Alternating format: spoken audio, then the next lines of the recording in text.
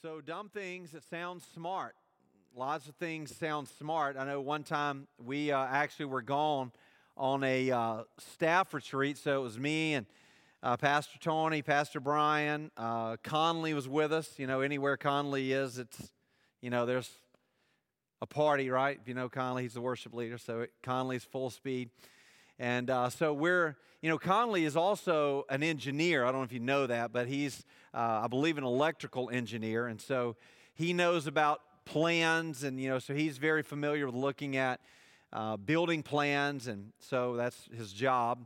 And so we're going on this retreat. Well, we had rented this house, and so, we go to this house, and we get, groceries and everything, and so we show up, and so we, the little kitchen was a little, kind of like a U-shaped kitchen.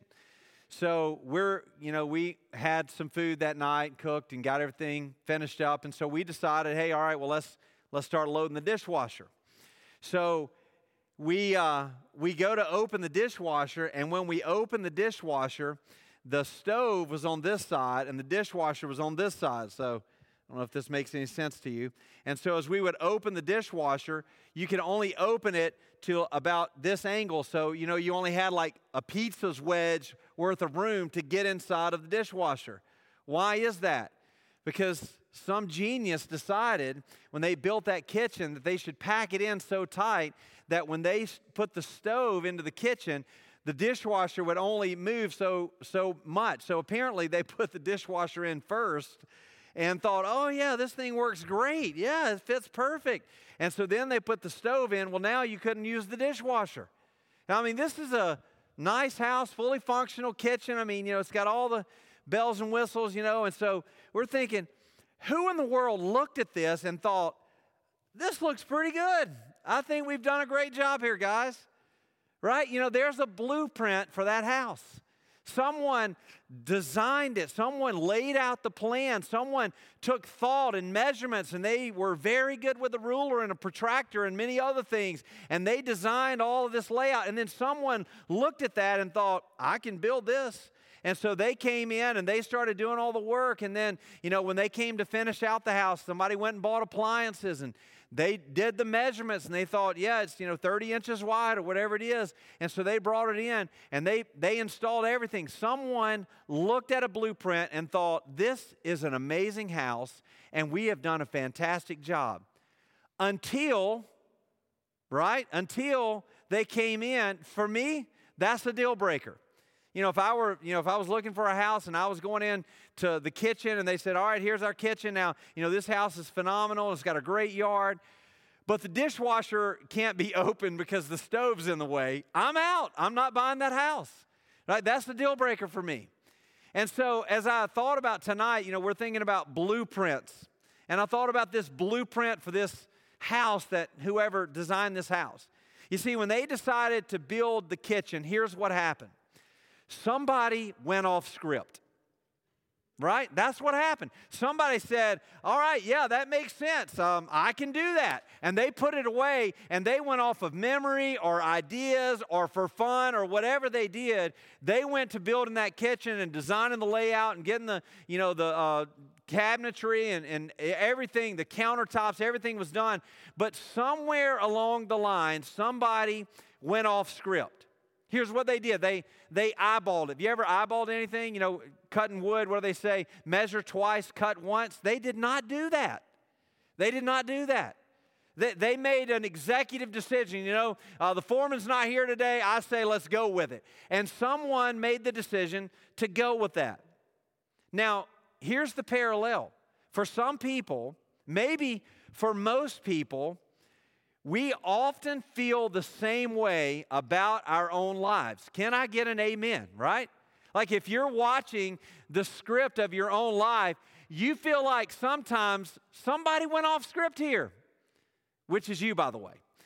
Somebody went off script, like you decided to eyeball that decision. You decided, you know what, I'm just going to go for it, and we'll just see what happens. Maybe you even close your eyes and hope for the best. That's some people's strategy. And I'm not going to ask you to embarrass yourself and raise your hand tonight, but maybe that's you, that you just say, you know what, I just hope for the best and whatever happens, happens. That doesn't sound like a very good strategy to me. But see, on the other side of the pendulum, here's what we think. With that logic, here's what we think. We're raised, a lot of people are raised to believe this, to believe that God has a blueprint for your life. That God's got this very specific, detailed, laid out plan for Matt. And Matt's going to do this at 12, and Matt's going to do this at 18, and Matt's going to do this at 25, all the way across the board. Now, when you hear that, listen, I know here's what your heart is saying. Well, of course I believe that. I'm a Baptist.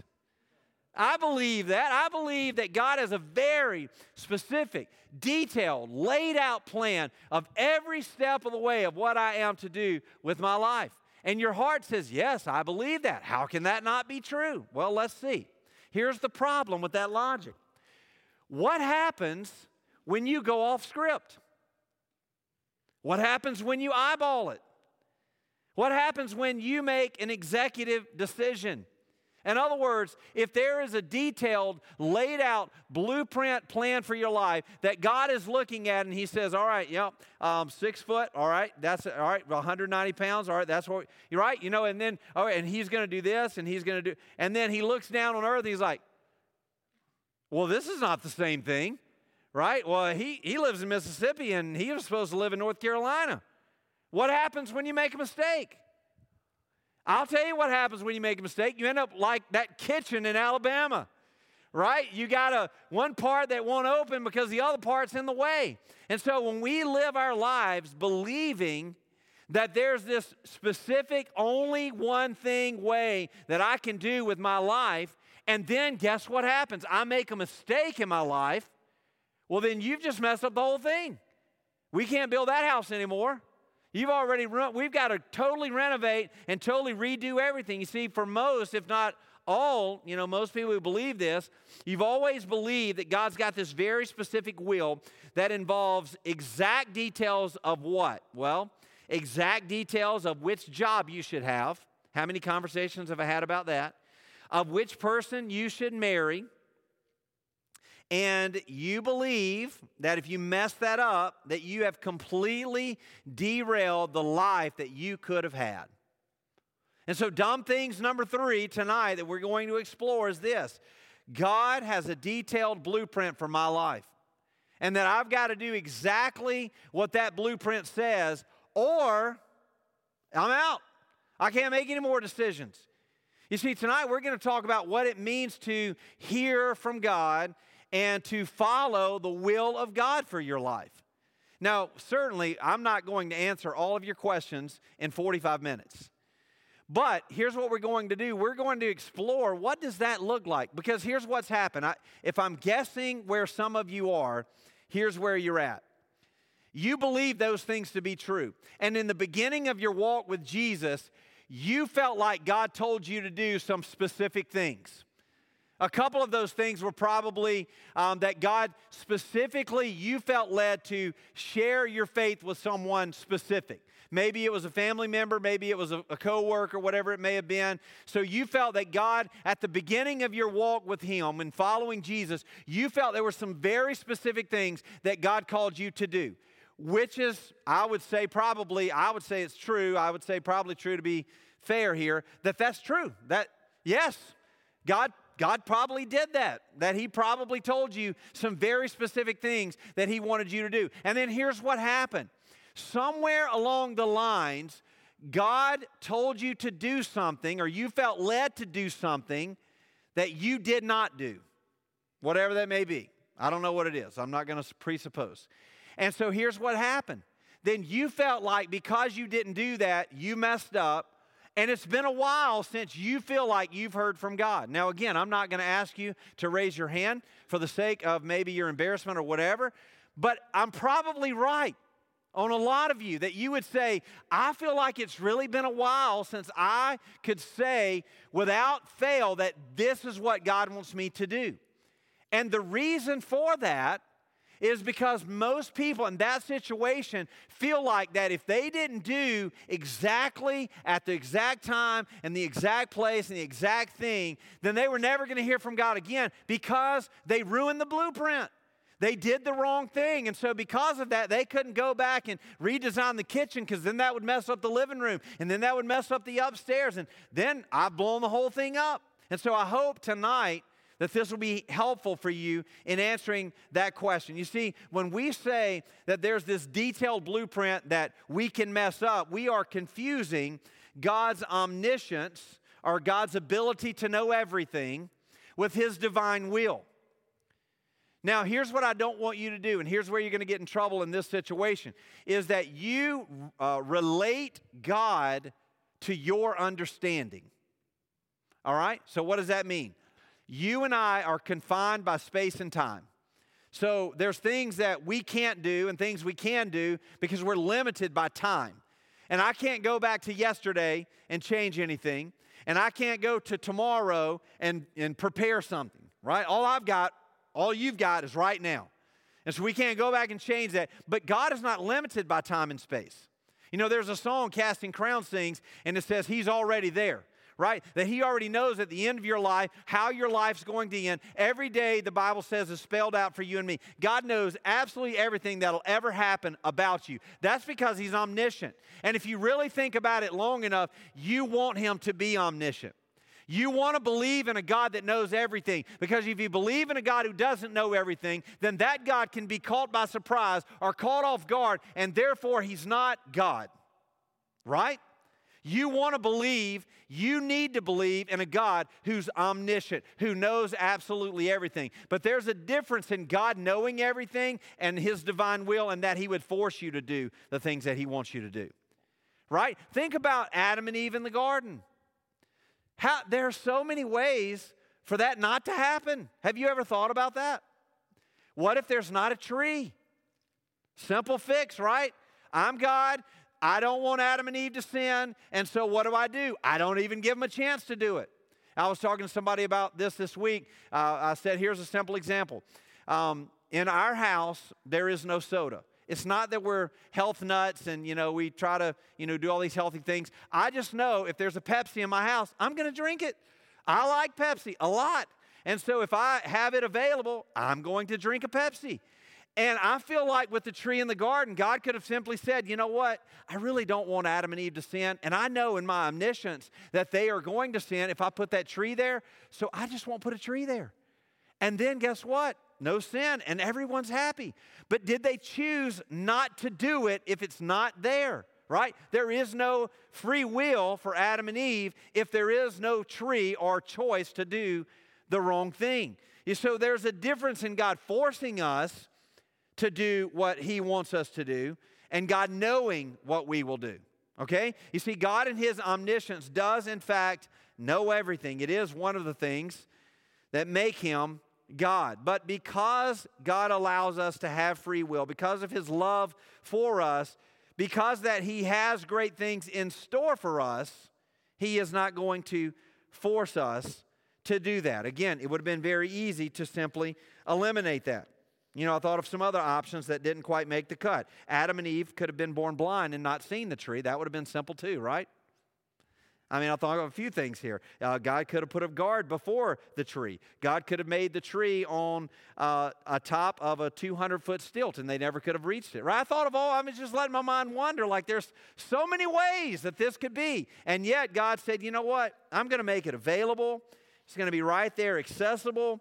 And I'm going to tell you not to do it. And of course, we know they did it.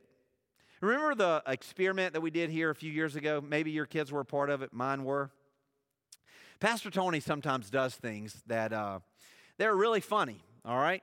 And so he decided a few years ago that he would take kids into a room and he would do an experiment, that he would put candy in front of them while he was videoing, and he would say, anybody remember this? He would say, don't touch it.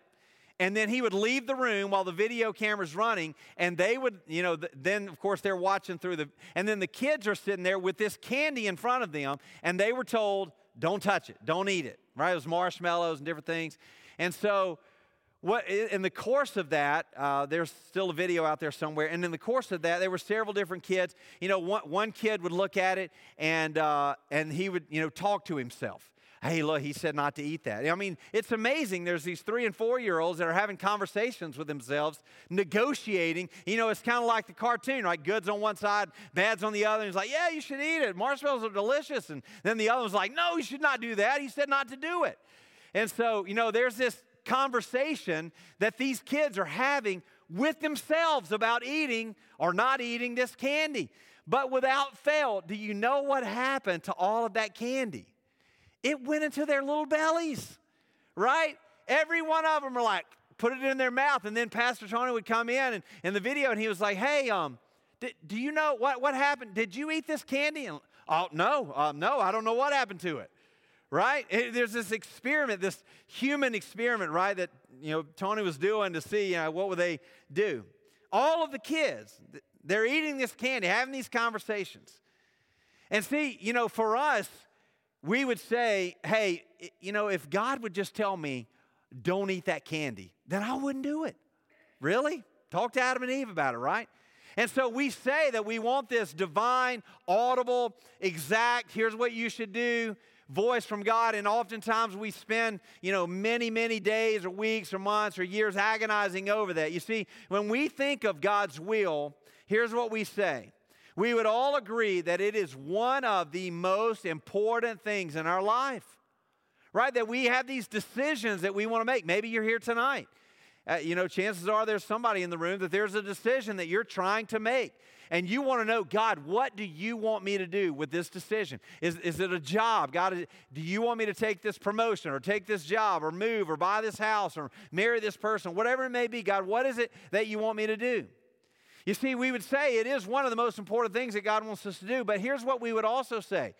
Some of you, maybe most of you, would equally say that you feel as though sometimes God's will is very elusive, right? That you'd say, well, if I just knew what God wanted me to do. And oftentimes I would say we would even quantify that by saying, talking about what decision that we're trying to make. In the grand scheme of things, in human terms, we would say, well, if it's a big decision, then I really need to be more intentional about what God wants me to do. But if it's a small decision, like where am I going to eat supper tonight, really doesn't matter. Or, whether or not I participate in this or that, not that big of a deal. But the big moments, quote, those are the things I really want to know what God wants me to do. You see, if God's will is so important, why do people seem to believe it's so difficult to know? Good question, right? So here's the good news. The good news is that God doesn't have a blueprint per se for our lives, but He does have a game plan for our lives. God doesn't have a blueprint per se in that you can mess up the details, but He does have a game plan. And so we're going to explore what that game plan is. And if we learn what the game plan is, guess what it's going to do? It's going to help us make decisions according to God's will. That's what we want to do, right? That's the question that we're answering. And so the good news is God does have a game plan. You see, the difference is with the blueprint, you have to follow all of the details to a T. And if you mess up one of those details, you can ruin the entire plan. Now, if you've ever put together anything for kids, you know exactly what I'm talking about. Several years ago, Santa was coming, and so Santa and his elves built a bunk bed for our kids. And so he delivered it, and it was not put together. I don't know why Santa does that. Like trampolines and stuff. Why does he not just put it together? And so he delivered this bunk bed, and it was not put together. So guess what? Dad had to put this bunk bed together. And so it's, 12 or 1 a.m. on Christmas Eve night, and I'm in there putting together the bunk bed. Now, if you've ever put together a bunk bed, you know that bunk beds have 2 levels, right? And the upper level has rails, at least good bunk beds do, as to prevent little children from falling off or jumping off the top bunk, right? So I'm putting together all of, these little, banisters that go in there, and you got to drill one at the top and, screw one on the top, screw one on the bottom. So you got to do every section. And so I get all of that done. I've been working about an hour, hour and a half, and I get to the other side where I'm going to put it all together. And then I realized what? Oh, man, I put the wrong thing on the wrong side. And so guess what I had to do? I had to unscrew every one of those little banisters and swap the sides because there was no way that I could rig it to make it work. Because trust me, I've tried to think of every option possible. So, I go back and I made that one mistake, so I had to redo everything. In life sometimes we think, I wish I could have a redo. I wish I could do that over. I wish I could not say that again or do that again or whatever it may be. And that is when we believe that somehow, some way, we've got the ability or the capacity to ruin what God has in store for us. You see, with the blueprint, if we mess up, we mess the whole thing up. You see, this is when we feel like we've gone off script when it comes to God's will for our lives. But with a game plan, well, a game plan's different. You see, what a game plan does is it sets forth the guidelines and the principles. So God says, here's the guidelines of what I want you to do. Adam and Eve, there's a garden, and it is far beyond what you could ever imagine. And I'm putting you right in the middle of that garden. I'm giving it to you. You're inheriting this from me. And here's the guidelines. You can just go this far, and here's the principles. Here's what you can do, and here's what you can't do. And what those guidelines and principles do is it gave freedom and flexibility. And so when there's freedom and flexibility, you can adjust and you can change. I think of the Atlanta Falcons. And I think of how they were winning 29-3 a few years ago in the Super Bowl. And they were beating my least favorite team, the Patriots. Right? And they had a good game plan going until halftime. And then Bill Belichick took the Patriots in the locker room and he says, all right, guys, I want you to deflate all the footballs. I'm kidding. That was a joke. He says, here's the new game plan. That's pretty funny. That was good. I got to give myself credit on that one. He said, here's the new game plan. Here's what I want to do. And they changed their game plan and they adjusted. And guess what? They won the stinking game. The Falcons played prevent instead of offense and they lost that stinking game. They could have beat them. And so that's the deal with us is that, you know what, it might be halftime in your life, and you may be looking at the scoreboard and thinking, you know what, we're down 29-3, we should just give up. But think about it. God is still not finished with you. That God has a game plan for you, and that regardless if you feel like you're winning or you're losing, that's irrelevant. Just follow the guidelines and the principles, and you will get to where God wants you to be. You see, God cares much more about how we work than where we work. Listen, your integrity at your job, regardless of what you do, is way more important. Your integrity is way more important than where you work. You can work at Walmart. You can work at Home Depot. You can work for Ingalls. There's all kinds of things that you can do. God's more interested in how you do your job, how your integrity shows itself, how your character, how you present yourself at your job than where you work. He's more interested in how you live your life in front of your neighbors than where you live. Look, if you're trying to accumulate the biggest house in the neighborhood and the most toys and all those different things, guess what? That's not how God wants you to live. Here's what God wants you to do. God wants you to love your neighbor. So where you live is not as important as how you live, and how you do your marriage is more important than who you marry. All right? So I know a lot of people, I've got a junior in high school. I know that, that becomes a big conversation of, hey, well, what does this look like? How are you treating your spouse? How are you living your life with your spouse? What are you accomplishing for the kingdom with your spouse? That's what God's interested in. God gave you the freedom and the choice to marry who you married or who you will marry. And so when we believe that there's only one blueprint, it causes some dangerous side effects in our lives. And there's some of you that are stuck in a couple of these zones. The first one is you're paralyzed with fear. You don't want to make a mistake. You're paralyzed with fear. You don't want to make a mistake. And so you say, well, God, I would do something for God, but I'm just afraid I might mess up. I might do the wrong thing. You see, being driven by fear is probably the most uncomfortable and the most damaging. It spoils your relationships by draining your capacity to live. And it robs you of wisdom by always keeping you looking side to side, right? You're afraid of what might happen over here. You're afraid you may do the wrong thing over here. And so it's really, really hard to overcome fear because, it's often been referred to as paralysis by analysis, right? Well, what if I do this? And what if I do this? And what if I do this? And so you begin to overthink things. And then in the long run, you end up doing nothing.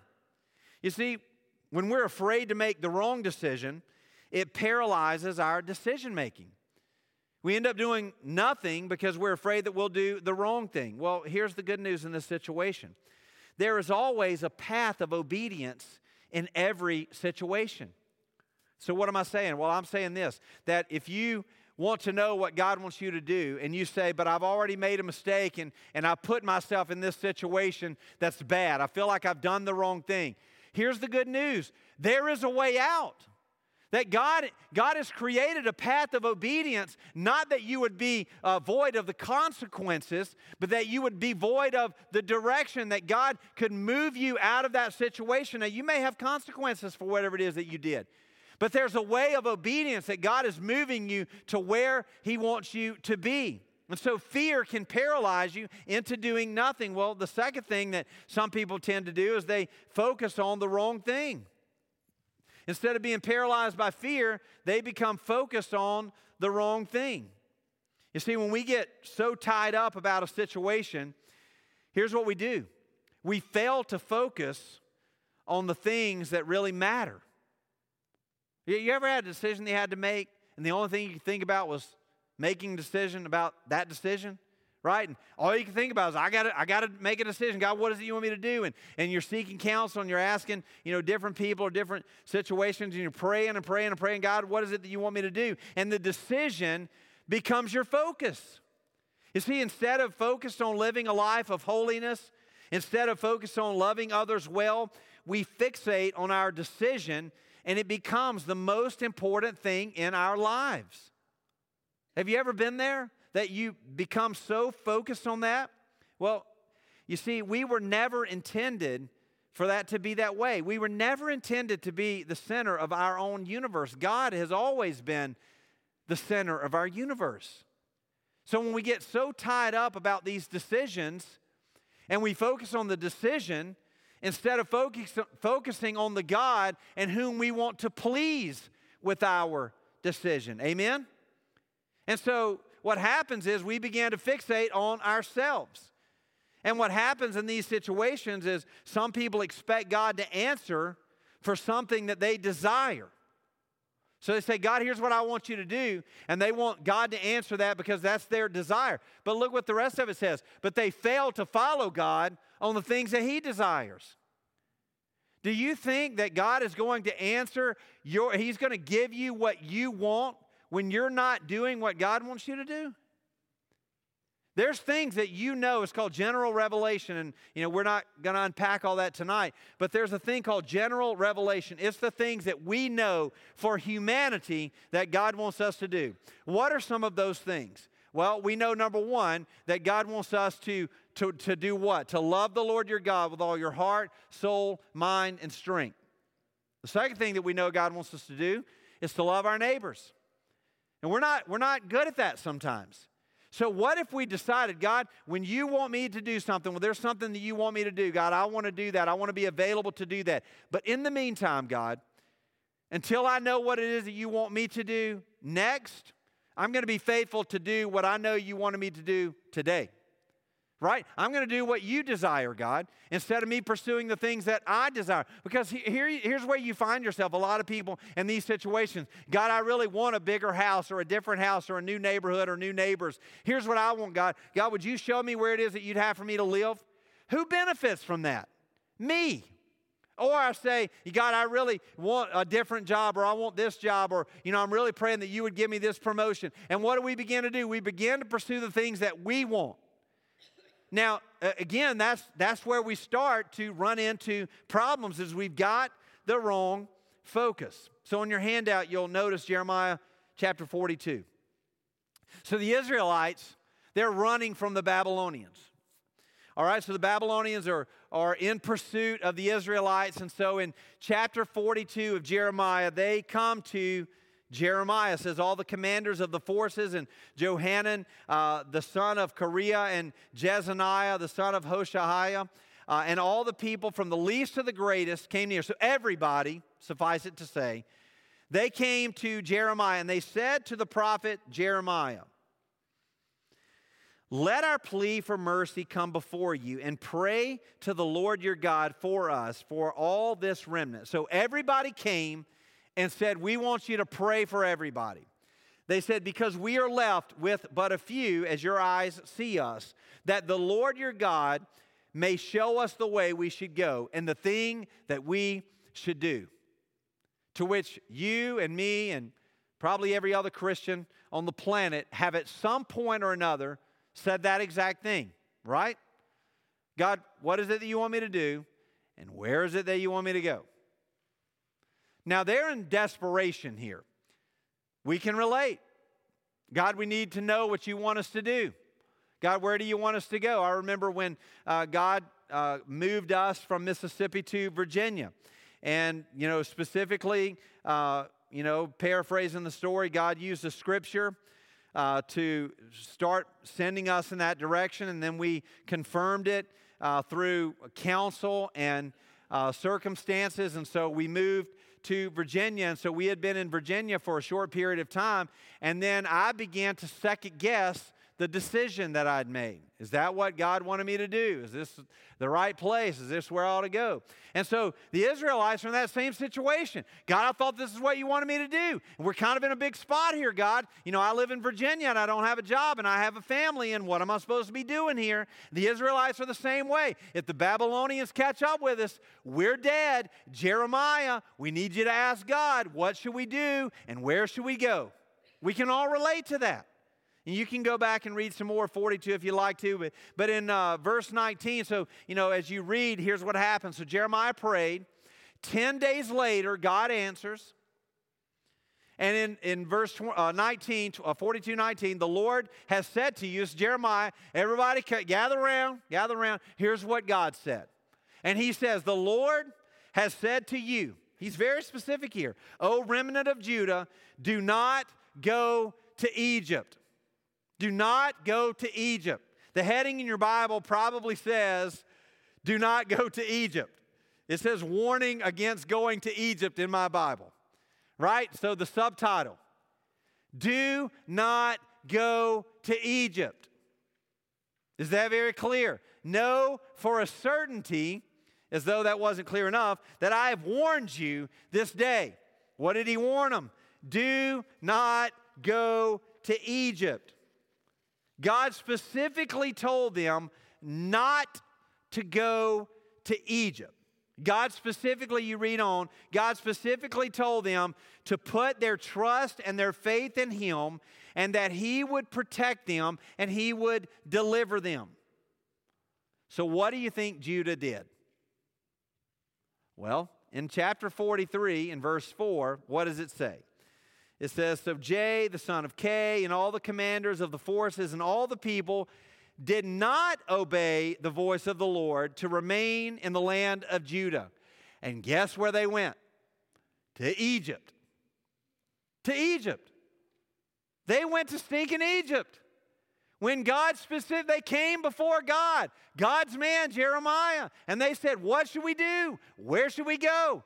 And Jeremiah says, no problem. I'll be happy to ask God for you. And 10 days later, which I would say is a very quick answered prayer, right? That 10 days later, he comes forth and he says, all right, guys, here's what God said. Don't go to Egypt. Don't do this. Because God knew where they were going. That's where you see divine will and omniscience in the same exact place. God knew they were going to go to Egypt, but God gave them the free choice to make that decision, and He warned them, don't do that, right? What does the Bible say? That sin is what? Pleasurable, but for a season. Isn't that what the Bible says? And so here's what we do, is we begin to pursue the things that we desire instead of pursuing the things that God desires. This is after Jeremiah 29:11, which says, I know the plans I have for you, declares the Lord, plans for you to prosper and plans for a future, right? And then they get chased by the Babylonians, and they're like, oh, God, what do we do? Please tell us, God, we'll do what you want us to do. And they didn't do what God wanted them to do. So the first place that we look here is this, is that God wants us to do things. God is very clear in what He wants us to do, but here's what God is most interested in your life. If you miss anything tonight, do not miss this. Here is God's will for your life tonight. God's will for you and for me is that He is most interested in who you are becoming.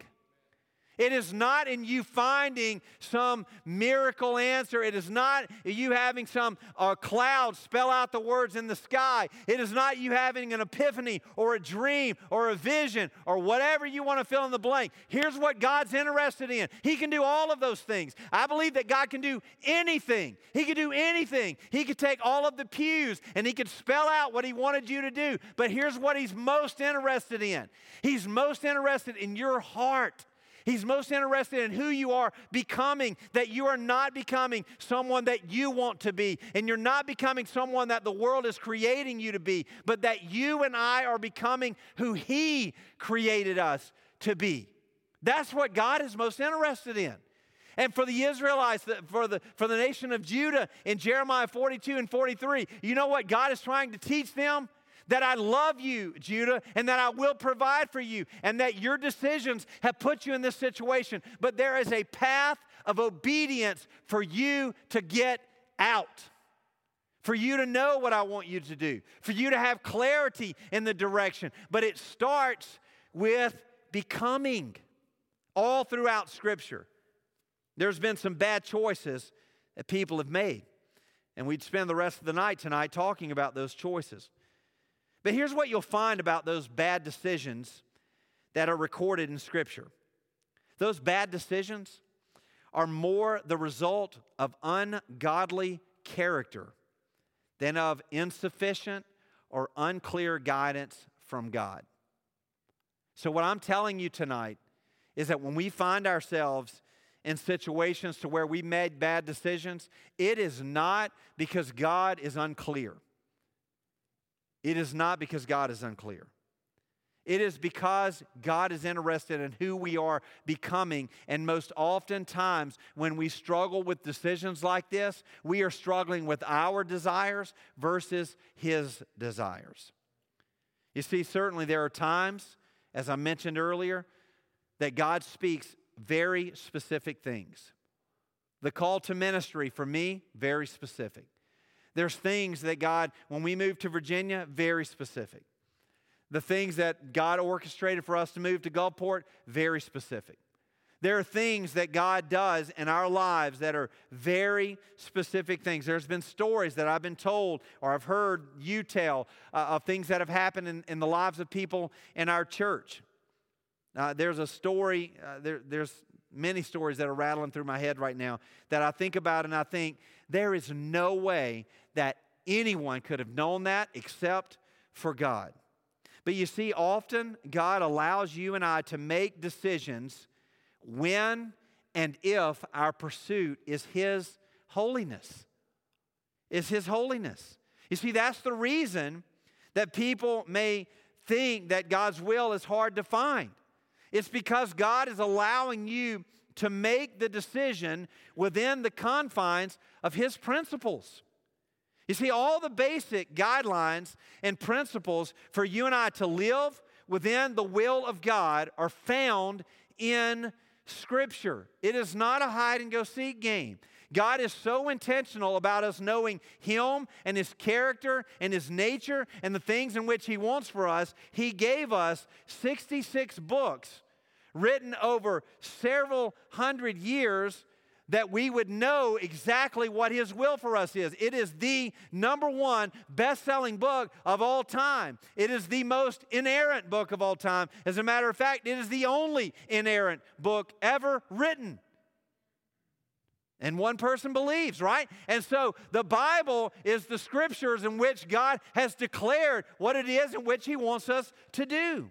You see, all of the basic guidelines and principles to live within His will are found in Scripture.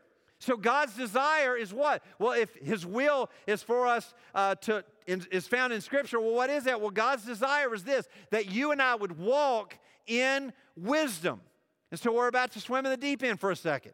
All right? That God's will for you is that you and I would walk in wisdom. Well, what does that mean?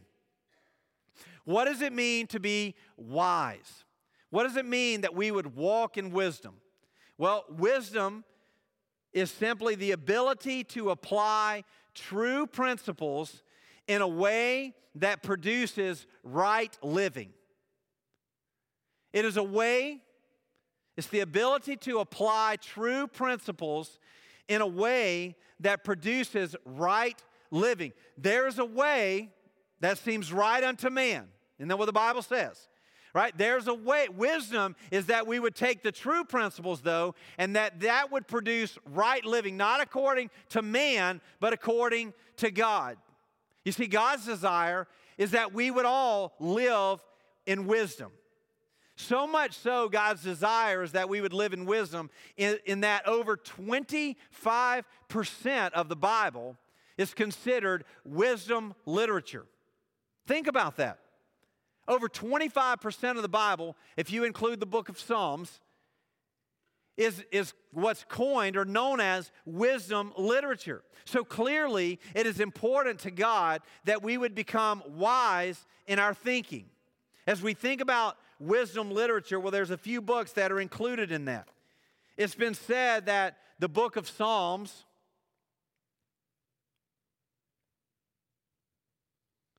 well, it cut it off the top. The book of Psalms, well, what is the wisdom that we learn in the book of Psalms? Well, the book of Psalms teaches us how to pray. So the book of Psalms gives us wisdom and how that we should communicate to the Lord. So that's the wisdom of prayer. Well, how about Proverbs? Well, Proverbs is that we would be taught how to do what? That we would be taught how to act. Proverbs says that this is the way that we should act. That's the wisdom how to live. Job teaches us what? How to suffer. Job teaches us how to suffer well. That we would, in wisdom, respond to the bad calamities that inevitably happen in our life. What does Song of Solomon do? Well, Song of Solomon teaches us how to love. These are all considered wisdom literature. Again, over 25% of the Bible. And so, what is the Bible teaching us? It is teaching us how to walk circumspectly in wisdom through these books. How about the book of Ecclesiastes? Well, the book of Ecclesiastes does what? It teaches us how to enjoy.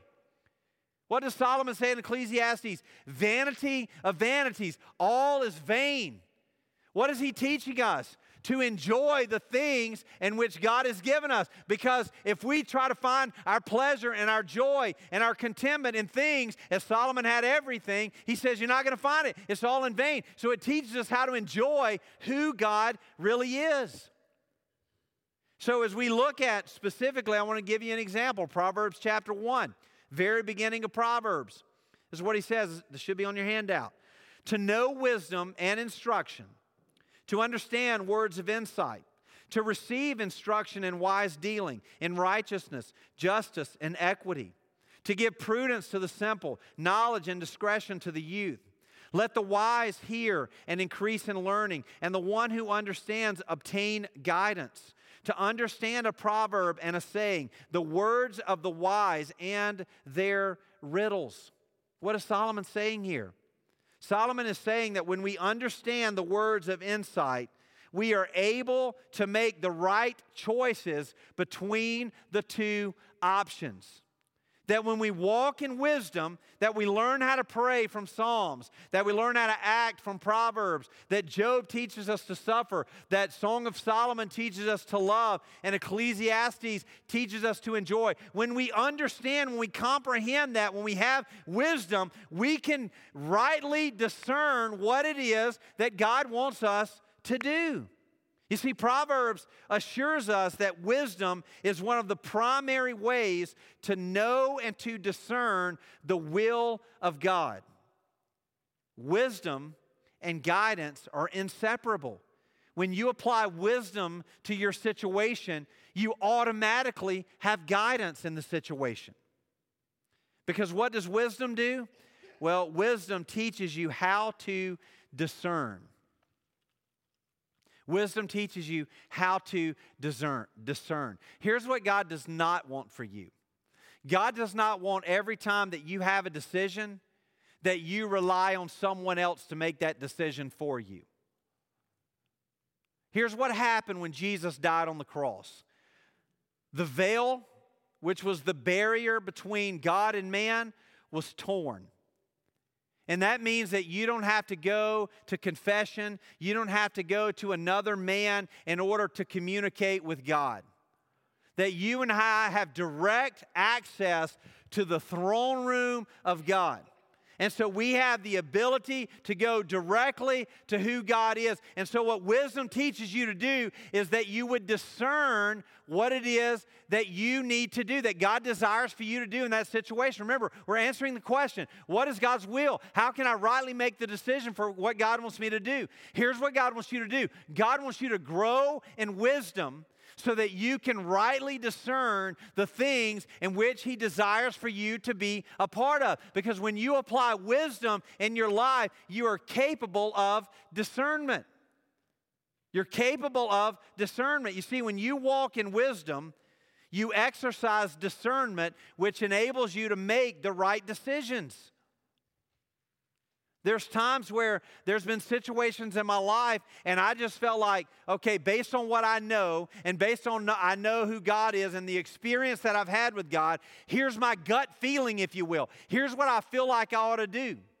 And sometimes it's taken years for that to play out, for me to know whether or not my wisdom meter or my discernment meter was correct.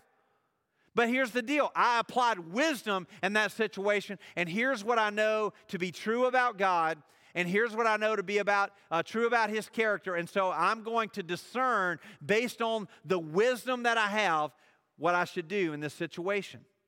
You see, discernment in the Bible is always attached to spiritual maturity. So in other words, we will not be selling discernment in the foyer after the service tonight. It is not something that you purchase. It is not something that you find.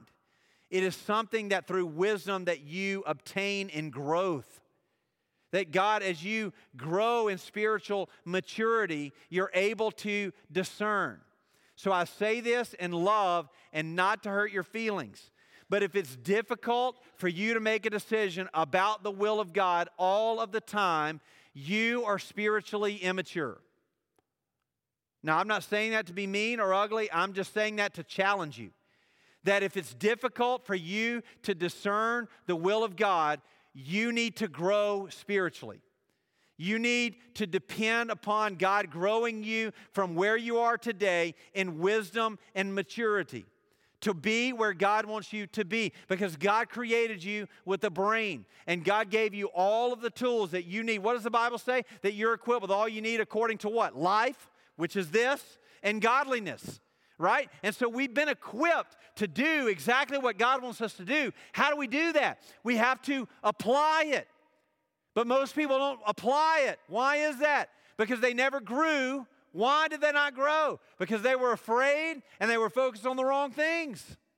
But God's desire is that you would grow up spiritually. What does Peter say? That we would get off the milk of the Word and that we would get to the meat of the Word. That's Peter's nice way of saying, get off the bottle. It's time for table food, right? And so for us to be able to discern, God, what is it that you want me to do in my life? It's not that we would whine and complain that God is not being clear, but it's that we would say, God, the reason that I don't know what you want me to know in my life is that there's an area of growth in my life that you are intending on growing me in. And in the moment, I'm going to not focus on the decision, but I'm going to focus on growing in holiness. And when it's time for you to tell me what it is that you want me to know, I'll be available to hear it, right?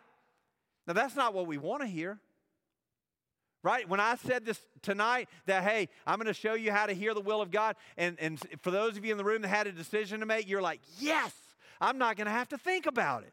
Right? Someone else is going to make that decision. But no, that's what God is telling us.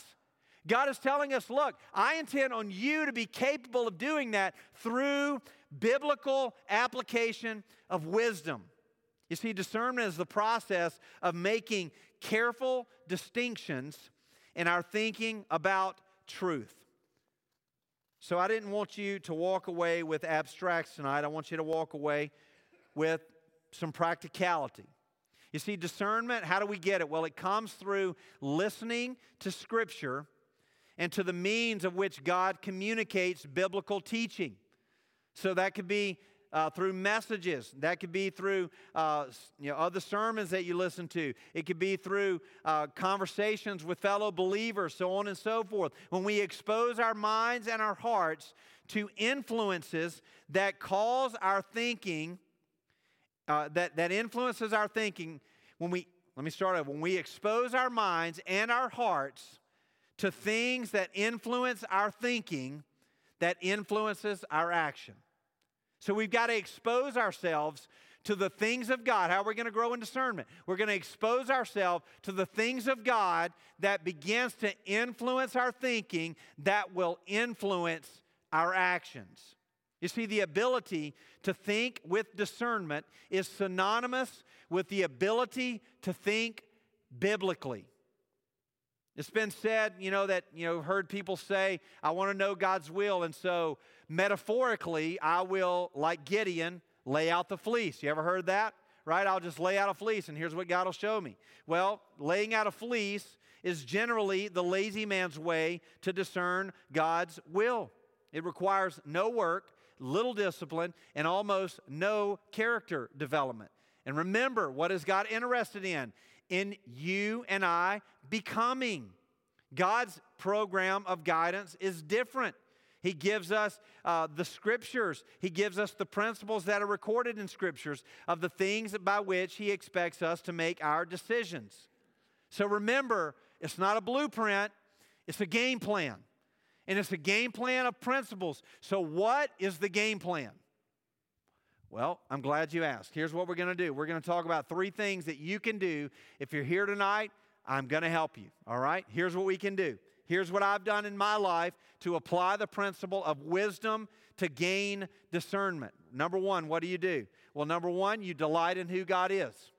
And this may take a long time. I've been saved for 24 years. Delight in who God is. Some people grow quicker than others. If you go through Starting Point, that'll be a conversation, which starts on the 22nd, by the way. But some people grow faster than others. When we talk about D groups, in the covenant of D groups, it says that I am entering a period of what? Accelerated spiritual growth. So how do you do that? You delight. You delight in who God is. That you would say, God, I'm grateful that I have these decisions to make. What a great opportunity that you have. Well, should I live here or should I live here? You should be thankful that you have a house. Should I do this or should I do that? You should be thankful that there's more than one choice, right? We live in America, the land of abundance, and you can really do anything that you want to do. None of us are, thankfully, going hungry. None of us are in situations where our life is in danger. Right? There's so many things that we can be grateful for. So what do? First of all, we need to delight in who God is. Why are we doing this? Remember, this is the game plan of how we can discern God's will and grow in wisdom. When I delight in who God is, what am I doing? Well, at the heart of discernment, there is a desire for God. When I am discerning something through wisdom, what am I saying? I'm saying, God, what is the right choice here? And what is that causing me to do? Look at Him. I'm focused on His desires. God, what honors you the most in this situation? Psalm 37:4, one of my favorite verses. I've applied it in many areas of my life, in many situations. Delight yourself in the way of the Lord, and He will give you the desires of your heart. Delight yourself in the Lord. You see, when you delight in who God is, guess what happens? Your heart is shaped into God's heart. And that you begin to desire the things of God. And that is you growing in wisdom. You see, what God cares about most when it comes to doing His will is that our holiness in every situation or every decision would grow instead of us just focusing on the decision itself. God is more interested in our holiness, So number one, delight in who God is. You have a decision that you need to make. God, what is it that you have? What is your will for me? What is it, the decision that you want me to make in this moment? Number one, delight in who God is. Number two, what is number two? You see, when we began to delight in God, well, here's what God's delight is. 1 Thessalonians 4:3, it may be on your handout. For this is the will of God. God, what is your will? What is the will of God? 1 Thessalonians chapter 4, verse 3 says, your sanctification. Your holiness, in other words. That is what God wants us to do. Delight in Him, number one. Number two, what does He want us to do? How can we apply this? Number two, well, determine to know what the Bible says. To grow in wisdom, you have to be exposed to wisdom. And what is wisdom? Scripture.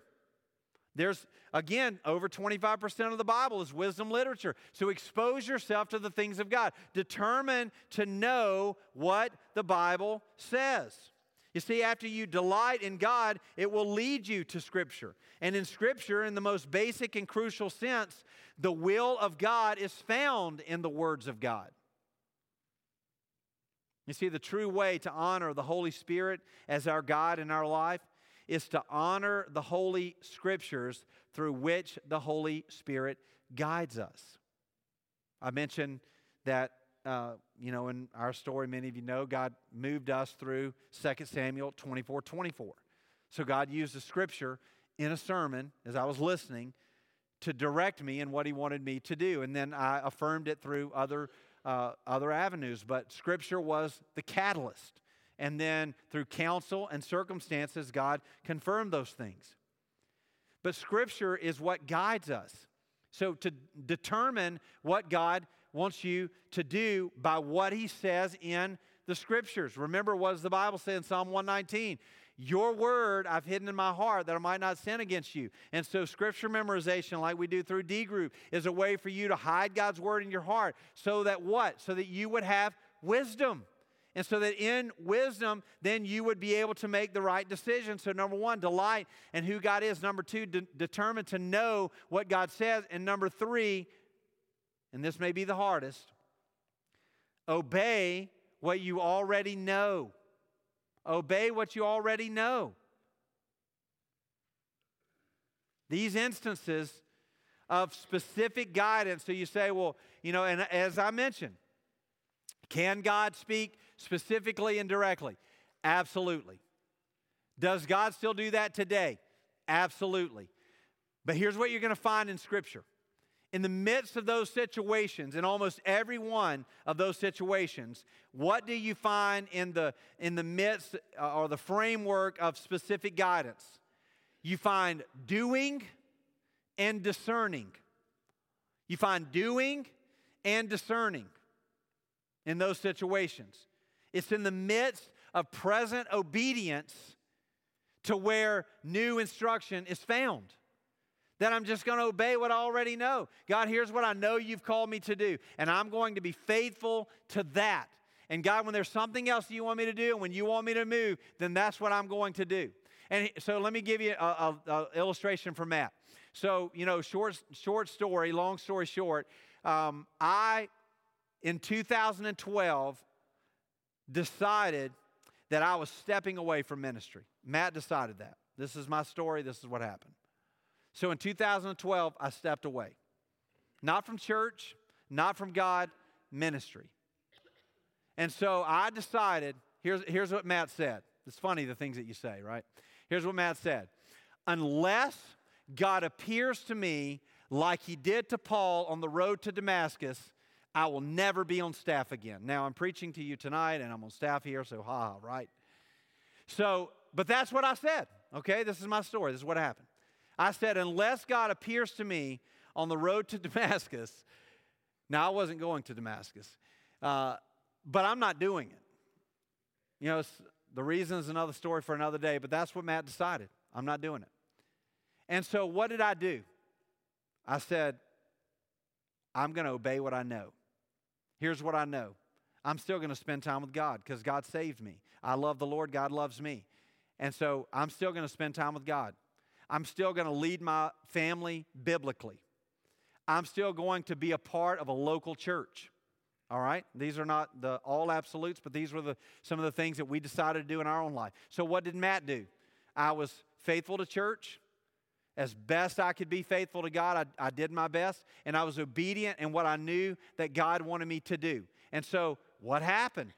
Next month, 10 years ago, I sat on the back pew, and God just through us consistent coming and being faithful and being involved and going on mission trips and sharing the gospel and living our faith out through just normal, here's what I know to be true about God, obedience, we stayed the course.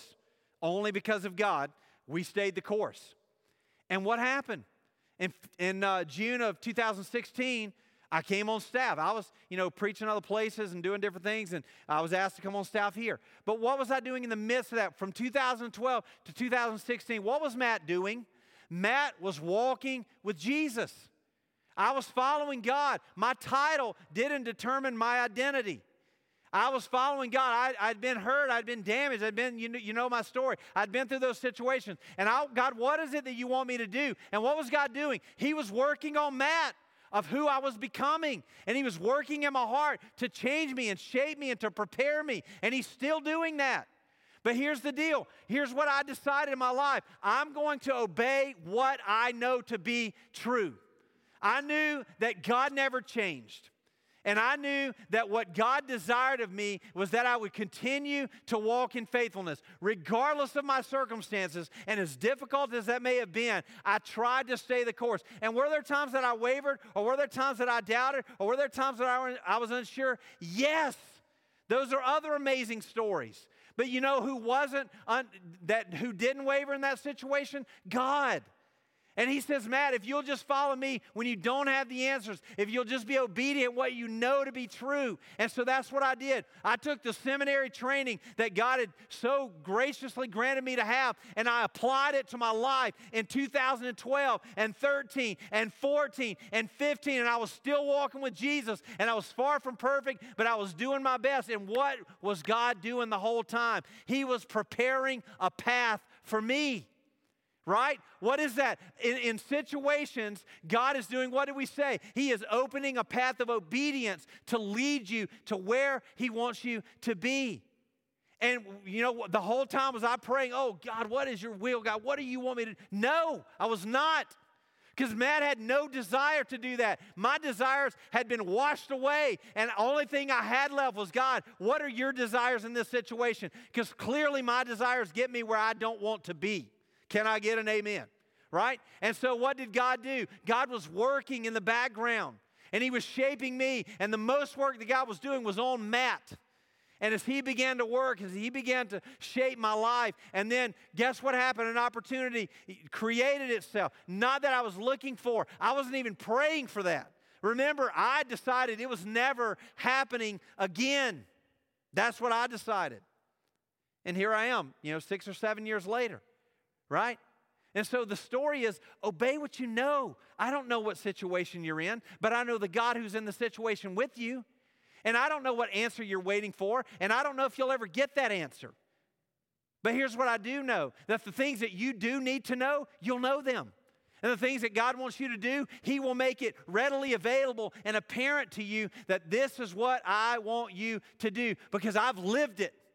I've lived those situations. I know exactly what it means to agonize over what is it that I want to do, or what is it that I need to do, or God, where are you working, or what are you doing? And I remember specifically in April of 2012, I specifically remember praying, God, please do not let this go in vain. That I have no idea what you're doing, and I've searched for the answer, and I can't find it. But I know you are faithful, and I know that you love me, and you're going to work it out. So let it be an amazing story, right? That's what we want. is that we want our life to reflect the goodness of God and to tell the story of who He really is. And so, you know what? I went through that situation so that 10 years later, I could stand here and say, let me tell you about a time 10 years ago that I prayed, God, don't let this go in vain. Would you please show me what you want me to do to encourage you that He is faithful, that you would just be obedient in those moments. You see, hearing and doing the will of God that we know is the prerequisite to discerning the will of God that we don't know. Hearing and doing the will of God that we know is the prerequisite to discerning the will of God that we don't know. Don't get hung up on what you don't know. Focus on the God who does know. And when you need to know, He'll show you. Amen? Amen. Let's pray. God, thank you so much for your faithfulness. God, even in spite of the nation of Judah going to Egypt, God,